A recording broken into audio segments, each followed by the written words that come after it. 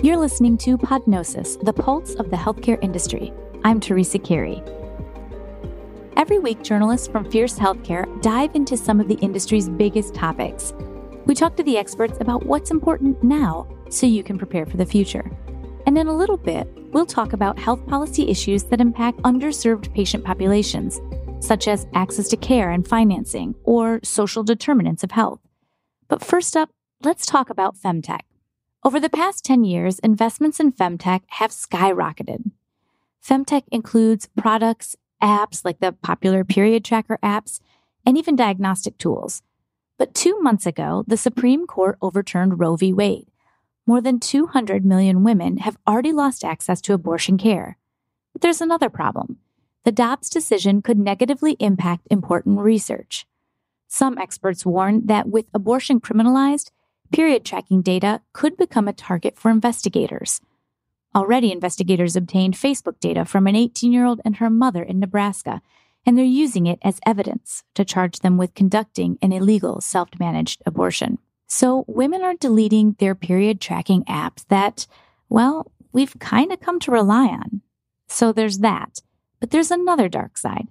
If people stop using Femtech apps, then perhaps there will be less comprehensive population health data, and diversity and equity in medicine will suffer. Anastasia Gladkovskaya is a journalist here at Fierce Healthcare. After looking into this more, she was struck by something Bethany Corbin told her, that the Dobbs decision could stymie Femtech innovation. Bethany is a self-proclaimed Femtech lawyer. She's the senior counsel at Nixon Gwilt Law, advising Femtech and digital health companies on regulatory compliance, privacy, and ethical considerations. And today, we'll hear from Anastasia and Bethany. Hi, Bethany. Thanks for taking the time to speak with me. So happy to be here, Anastasia. There's been widespread reporting of Femtech companies struggling to advertise on social media platforms. I know this is something we have talked about in the past. For example, their ads promoting sexual and reproductive health products are disproportionately rejected by Facebook compared to ads targeting men. You've said before you've seen a rise in ads related to abortion getting taken down. And the AP recently reported that even posts offering to help mail abortion pills have been flagged. Why do you suspect this content gets flagged by these platform algorithms? Yeah, it's a great question. If we're talking about Femtech content, and for those who may not be as familiar with the term, when I say Femtech, I'm talking about female health technology. So any type of digital health solution that is geared towards improving healthcare for individuals who identify as female. So if we're talking about Femtech in general, which might include things, right, like your period tracking apps, it could be, pelvic floor apps, those types of products, they have been flagged by Facebook and other social media and advertising companies for, quite a few years. And oftentimes they're being labeled as inappropriate, offensive, derogatory, sexually explicit. And part of that stems to the fact that women's health is still considered taboo. And there's often a sort of sexuality that's associated with discussions around women's health. So there hasn't been a distinction really in modern history of the female body from sexuality. So when that happens, that means that these products that are necessary for women's health care, just to even improve their lives, that have no sexual or inappropriate connotations associated with them, they're getting flagged by these algorithms that have been trained to associate those products with sexually explicit activities. So that's kind of thing one, right? Thing two is abortion. And so this has happened before the Dobbs decision even, but we've seen a significant number of advertisements, depending on what platform you're on, related to abortion getting censored and pulled. We've even seen content that is medically accurate and that's trying to point women towards medically accurate solutions for abortion, like, for instance, telemedicine of the abortion pill, teleprescribing of it. We've seen those actually get flagged and completely taken down, while advertisements that are promoting solutions that are either dangerous for abortion or solutions that are not medically sound, those are still getting to stay up. Yeah. I remember we talked about algorithm training and bias and how these algorithms might not be designed by people who look like the audience that some of these femtech companies are advertising to, right? Do you think that plays a role in why perhaps there's some algorithmic bias going on? Absolutely. So part of algorithmic bias comes down to how your algorithm was originally trained and the test data on which it was trained. So if you have an algorithm, for instance, that's trained purely on, white Caucasian health data, that's not going to give you the accurate predictions or accurate outcomes that you want for, let's say, LGBTQ users, right? Or African American users of your application. So it's really important to promote diversity of data in the algorithmic testing process. Femtech is still relatively new. The term was coined in 2016. And so it's not an industry that's been around for, decades, on which these social media platforms have had an ability to kind of train their algorithms from the start. So what we are seeing is algorithms that were trained to pick up things like vibrators as being sexually explicit. And now there's different uses for those. There's different uses for women's healthcare products that have medically backed and medically sound purposes for women's health. And that distinction is not getting picked up by the algorithms, and it's not being incorporated into these companies' policies and procedures. Mm-hmm. Yeah. How does being unable to advertise freely affect these companies in terms of their bottom line or how successful they're ultimately going to be on the market? Yeah, advertising has a huge impact, right? Because that's how you reach your customer base. And that's how in Femtech in particular, you're starting conversations that are typically seen as taboo. So not being able to advertise using social media platforms is typically a big disadvantage for these Femtech companies because that's where a lot of their user base resides. They have to overcome a lot of discussions about women's health or topics that, for instance, male venture capitalists may not be interested in discussing. So even once they've passed that hurdle, they still have this hurdle of their advertisements getting banned and not being able to get to the audience that they need. So that can be very problematic for their distribution and business models. Some workarounds that I've often heard of are having to redesign your advertisements so that instead of using anatomically correct, medically correct language, you're using things like fruits or vegetables, right, to describe certain parts of the human body so that you can avoid getting triggered through those algorithms and through the policies and procedures. So that is also problematic, not just from the business perspective selling your product, but because it reinforces the taboos and the stigmas around women's health that we can't even say those terms on a social media platform. We need to be able to break down the barriers and have the open conversations about women's health that are going to be necessary to drive this industry forward. I think you were sort of getting at this. Many areas of the U.S. are healthcare deserts, which means a lot of patients in rural or socioeconomically disadvantaged environments are relying on telehealth. What is Femtech's role in removing access barriers? What Femtech has sought to do is really to put that autonomy, that knowledge, that empowerment back in the hands of anyone who has, a cell phone, a tablet, a way to access the internet. And so they've done so by building these new applications and these platforms through which individuals identifying as female can access healthcare services that are specifically designed for women. That's something that I really do fear that we're going to lose with the Dobbs decision, and especially with individuals not necessarily trusting their Femtech applications to protect their privacy and their security. Mm-hmm. That's exactly what I was going to ask about next. Some people have deleted their period tracker apps or pulled out of clinical studies over privacy concerns. That's damaging to consumer trust in healthcare that's already been waning during the COVID-19 pandemic. And I think it also affects underrepresentation in medical research. So can you talk a bit about how this is going to have a sort of cascading chilling effect potentially for diversity in data and health equity? So here's what I worry about whenever we talk about diversity and access to healthcare as a result of Dobbs. And it's kind of on two levels, right? The first has to do with just general abortion access, right? A lot of the individuals who are in and located within those trigger states, meaning they're the states that have the abortion bans that came back into effect upon the overturn of Roe versus Wade, there's data that shows that the individuals who are accessing abortion care in those states are more likely to be African American women or Hispanic women rather than Caucasian women. Whenever we take that and we compound it with the fact that those are going to be the same individuals who are going to be more likely to delete their period tracking apps and their other types of femtech apps because they're the ones who are in those most restrictive states, and they're the ones who have a lot to lose rather than, for instance, an individual who's in California where abortion rights are heavily protected. There's not as much fear for those individuals compared to those who might be residing in trigger states with those laws that could potentially criminalize abortion or abortion access. So those might be the individuals who are more tempted to delete their period tracking apps. And that necessarily means that we're going to have a decreased diversity of data that's being inputted into femtech apps. And as we were discussing a couple minutes ago, right, if we're not training our algorithms up on diverse data, diverse and inclusive data, we're not going to get predictions that are going to be reflective of the entire population that these apps are trying to serve.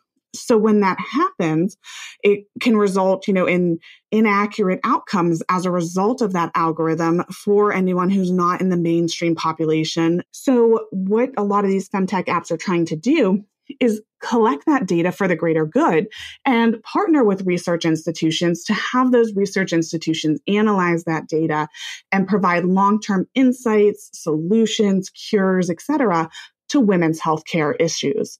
Women have been neglected from the modern medicine system for so long. We don't have the data that we need to study women's healthcare beyond just, men's healthcare and applying those insights to women's health. And we've seen historically, right, that women's diseases and symptoms can present differently. So if the health data that's being inputted into these femtech apps is less diverse, and that concerns me because then we're having long-term women's health research and solutions not being based on the entire diversity of the population. So I always want the public to recognize that there's long-term downstream consequences to the fact that we have eliminated abortion in certain areas of the United States. Mm. So taking all of that into consideration, it seems like there isn't a whole lot of workaround right now for femtech companies or for these marginalized populations that need access to these healthcare products or services. What do you think should be the realistic next steps in this sector to ensure that we are not going backwards with respect to health equity?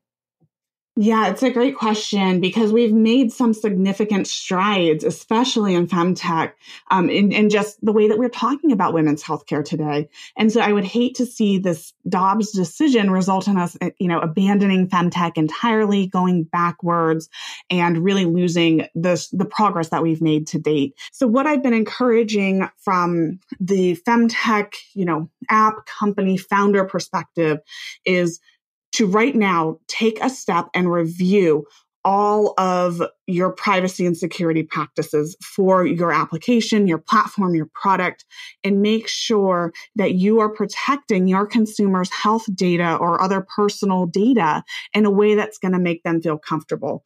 Because right now we are risking losing a lot of users of femtech products that could one day save their lives. So what I want to make sure is that founders are looking at privacy and security from a user-centric lens. I've got the minimum amount of data I need. I'm not collecting more data than I need. Yes, I've got proper security and access controls, encryption, et cetera, that's going to protect this user data. Yes, I have a privacy policy, and maybe I am selling or using data downstream, but I'm making sure it's only for the necessary reasons, like, for instance, downstream use by a healthcare researcher.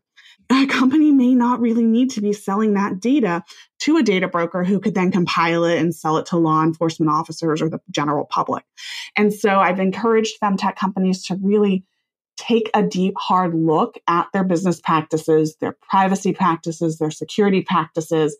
That's ultimately what the survival of femtech is going to come down to, is going to be whether or not consumers trust these applications to input their sensitive health data.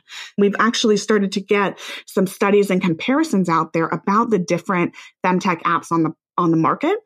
And it's showing that there are some femtech apps out there that are very data hungry, right? Meaning that they're collecting a lot more data than they actually need to perform their functions. For instance, that the larger companies, right, like Clue or Glow or Flow, they may be collecting much more data to do a very similar function to something like Apple Cycle, which is not collecting nearly as much data. Do you think that investors or policymakers also have a role to play in keeping the sector going? So I've started to see some renewed energy from the investment side. I've also heard, from other investors who may not necessarily be as focused in their fund or their investments on women's health, a hesitancy to continue investing in women's health, just given the fact that this landscape is so changing, right? It differs day by day just because, right, states now have the power to control abortion. And so we're seeing a lot of different policies, procedures, laws, bills, et cetera, coming to the forefront. And so the landscape for reproductive health is going to keep changing over the next few months and potentially the next few years. And that uncertainty, I think, is causing some investors to kind of take the opposite approach in terms of being a little bit fearful to invest in reproductive healthcare at this point in time because they don't know what that field's going to look like. But I would say that those investors who have women's health companies, female founded companies, et cetera, as a strong part of their portfolio, they're very energized. They want to keep the funding for this industry going because they recognize, right, that there is a chance that we could go backwards in terms of women's healthcare. So, and there's a lot of opportunity as well to keep funding these solutions, fund new solutions, rebuild that access bridge that has now started to crumble based on the Dobbs decision, and provide women nationwide with the access that they need. Thank you so much for sharing those ideas. All good points. Before we wrap up, I just wanted to ask, despite any day-to-day setbacks, what motivates you to do this work and continue going to bat for femtech companies and women's health in general? Yeah, it's definitely been a depressing couple of months just with the shift in the landscape. Right now there is a conflation of femtech with reproductive health just because that's where a lot of the solutions to date have been. But femtech is so much more. There's solutions out there that are being built right now with things like breast cancer, uterine cancer, chronic care conditions, menopause. So the potential for this industry is huge. And I don't want to see us lose faith or lose funding in this industry because of the Dobbs decision and because we're in an environment right now that is designed to perpetuate fear.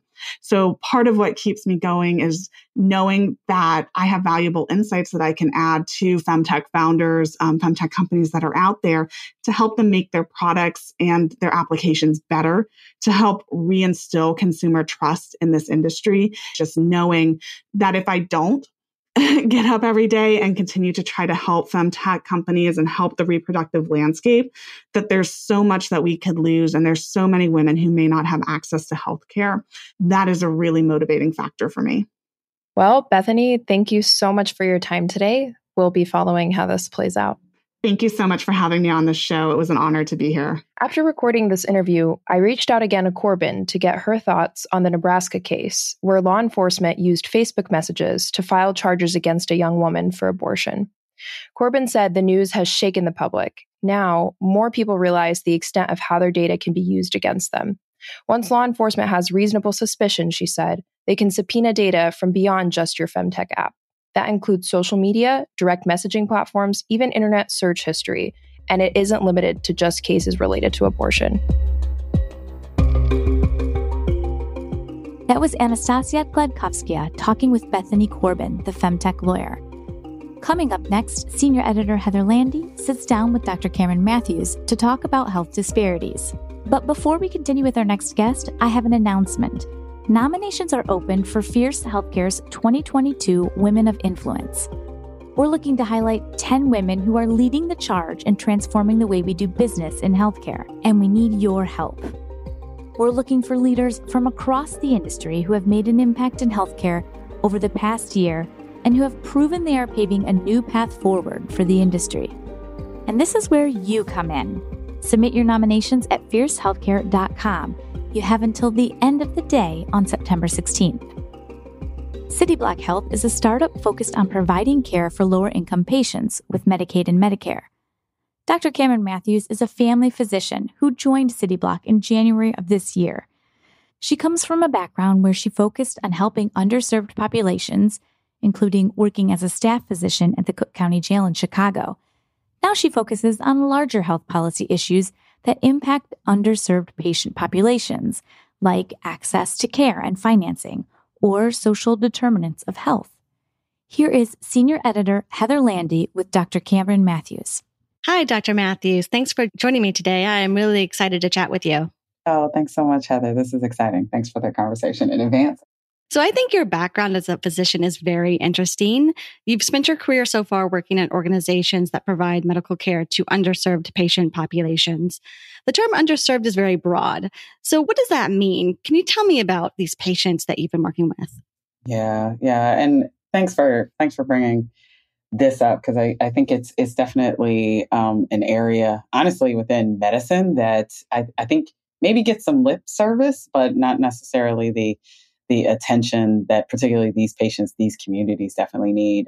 Underserved patients to me mean, the people, even the communities that are otherwise lacking in access to care, lacking in access to services, most likely also facing significant impact from different social determinants of health, whether that be income, lack of health insurance, lack of housing, transportation, or even connection to digital health.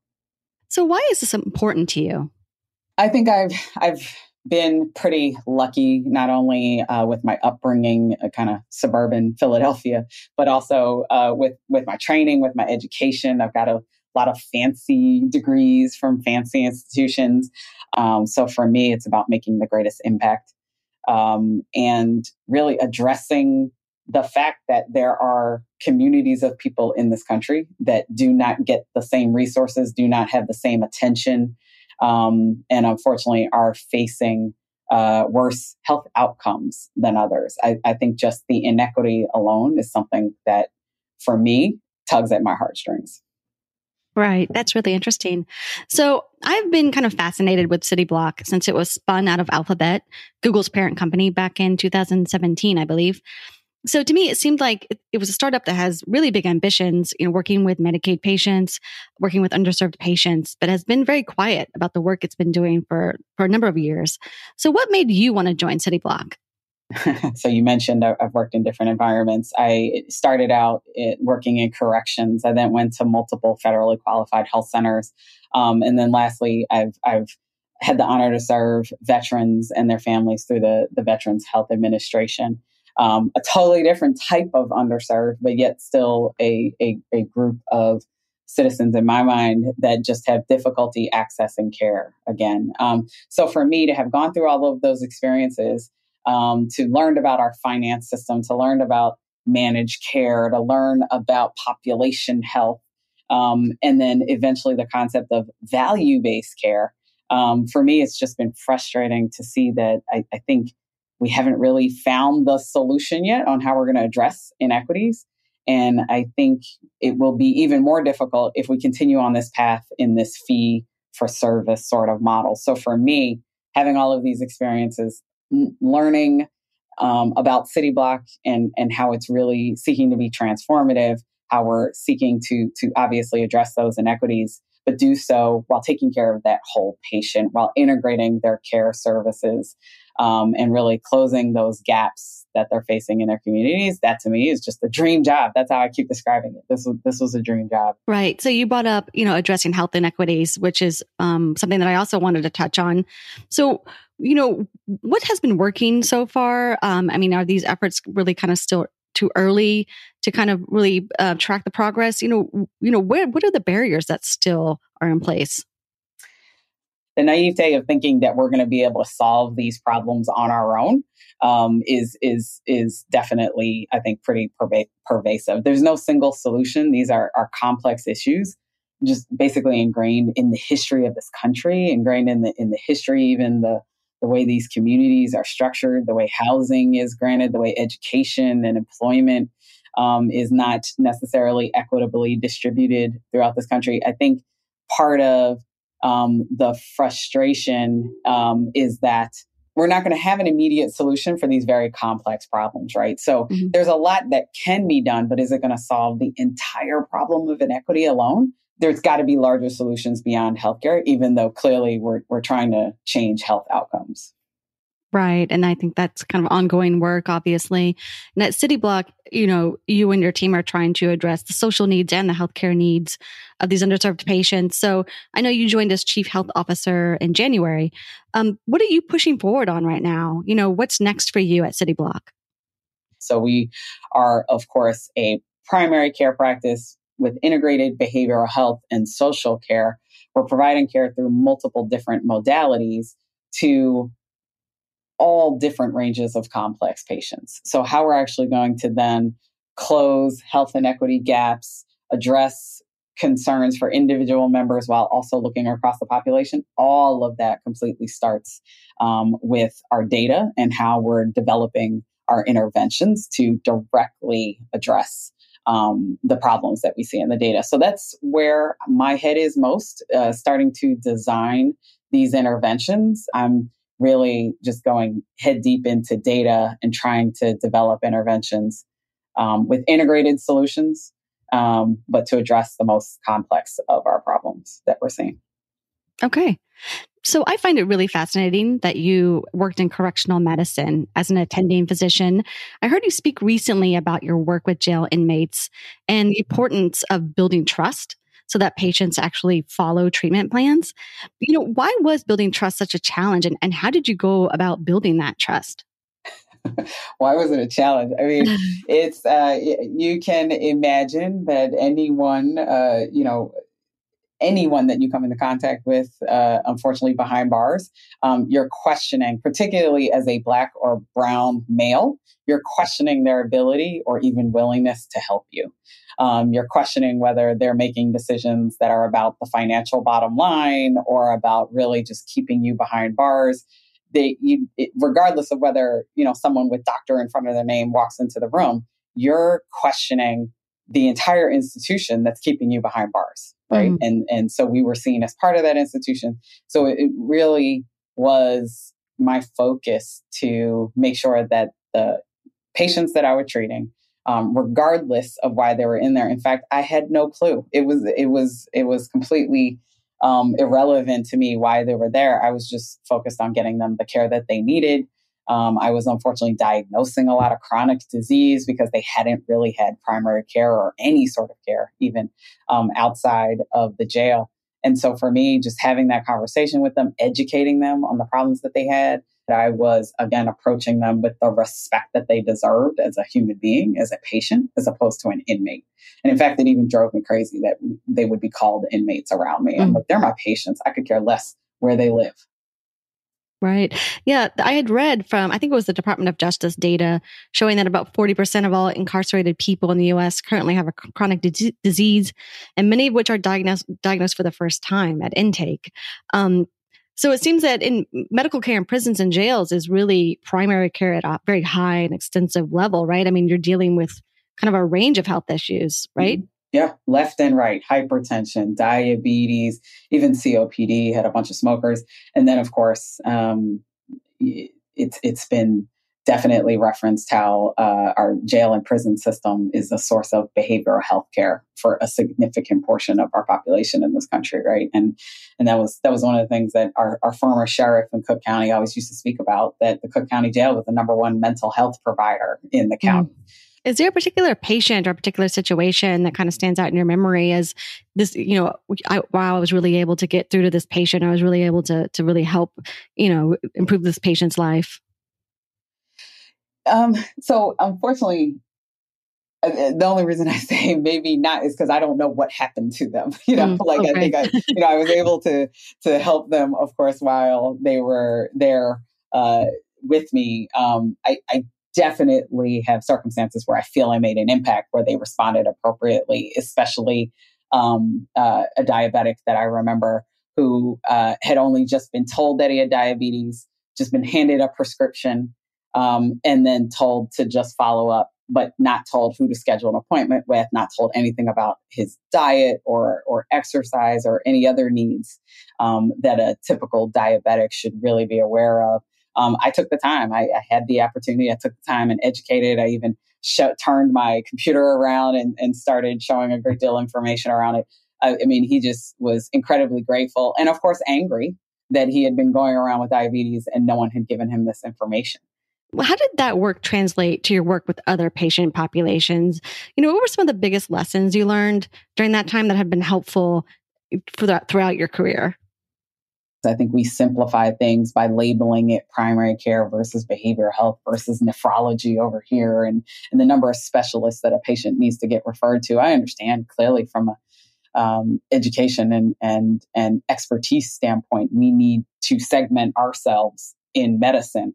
But when it comes to patient care, the fact that we don't do better within healthcare of integrating all of those services and then navigating patients between those services, if we can't integrate as much as possible, I think that's the largest failure of the healthcare system. We expect people to understand the complexity of this system, where even those of us who have had to interact with hospitals, with healthcare systems, are often found at a loss as well too. I can completely attest to how lost I felt when my mother was admitted to the hospital one time, and it was actually a hospital I was very familiar with, and I just was obviously emotionally a bit disturbed with my mother needing to be admitted, but even then, getting past just the emotional state of it, not really getting a good translation of what was happening with her, that I can't even imagine what one of my patients must be experiencing.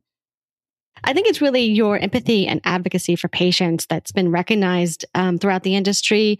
You were named a LinkedIn top voice in healthcare, recognized as a thought leader, and we here at Fierce Healthcare named you to our list of 20 healthcare execs to watch.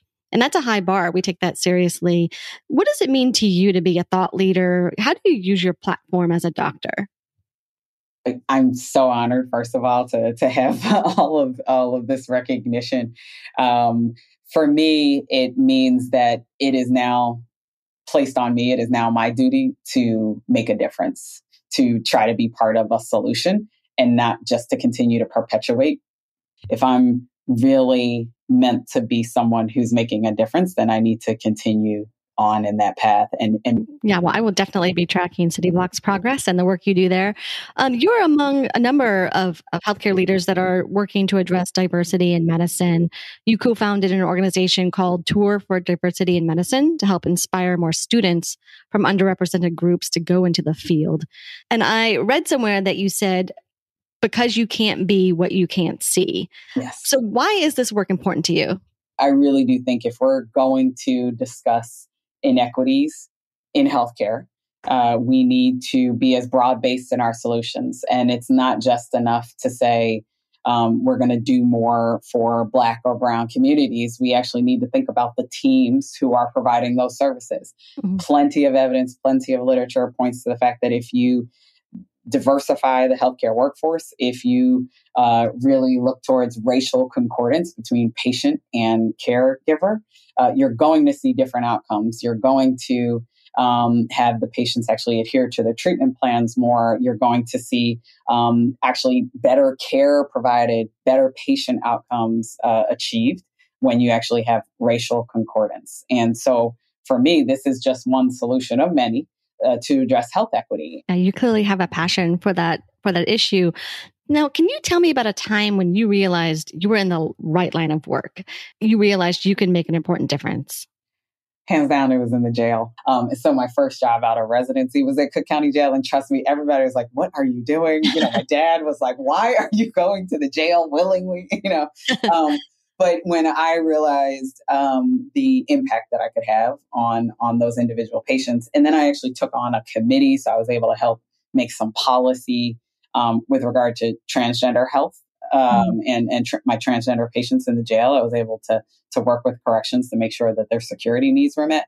That was when I said, I'm in the right field. I'm helping people who need me the most.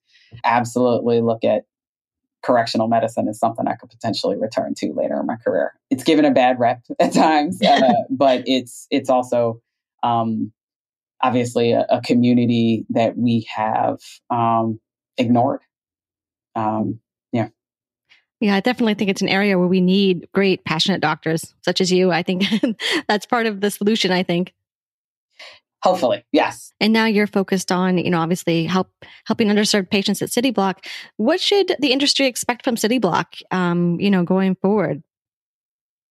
I think there's plenty to expect from CityBlock. We have a lot coming down the pike as far as potentially new geographies. We're going into different care interventions, as we call them, that we're building out, really about focusing on integration, again, focusing on a significant focus on behavioral health, and then focusing on different population, our women, particularly in light of the Dobbs decision. We're really putting forth some concerted effort on how we're helping our female members in particular. It's more than just the bottom line. We're more than just businesses. We have the responsibility, the accountability for taking care of people. And again, not just patients. And so I think you'll continue to see how CityBlock is making a difference in that space. Cameron, thank you so much for taking the time to chat with me today. It was really fascinating to hear your perspective on caring for underserved patients. Oh, thanks so much, Heather. Thanks for letting me share my story. That was Senior Editor Heather Landy with Dr. Cameron Matthews from CityBlock Health. Thank you for listening to Podnosis. I'm Teresa Carey. Our sound engineer is Caleb Hodgson. You can find out more news and stories at fiercehealthcare.com. And since we're a new podcast, be sure to subscribe to our feed to hear us every Wednesday. We've got more great stuff to come. So just ask your smart speaker to play Podnosis.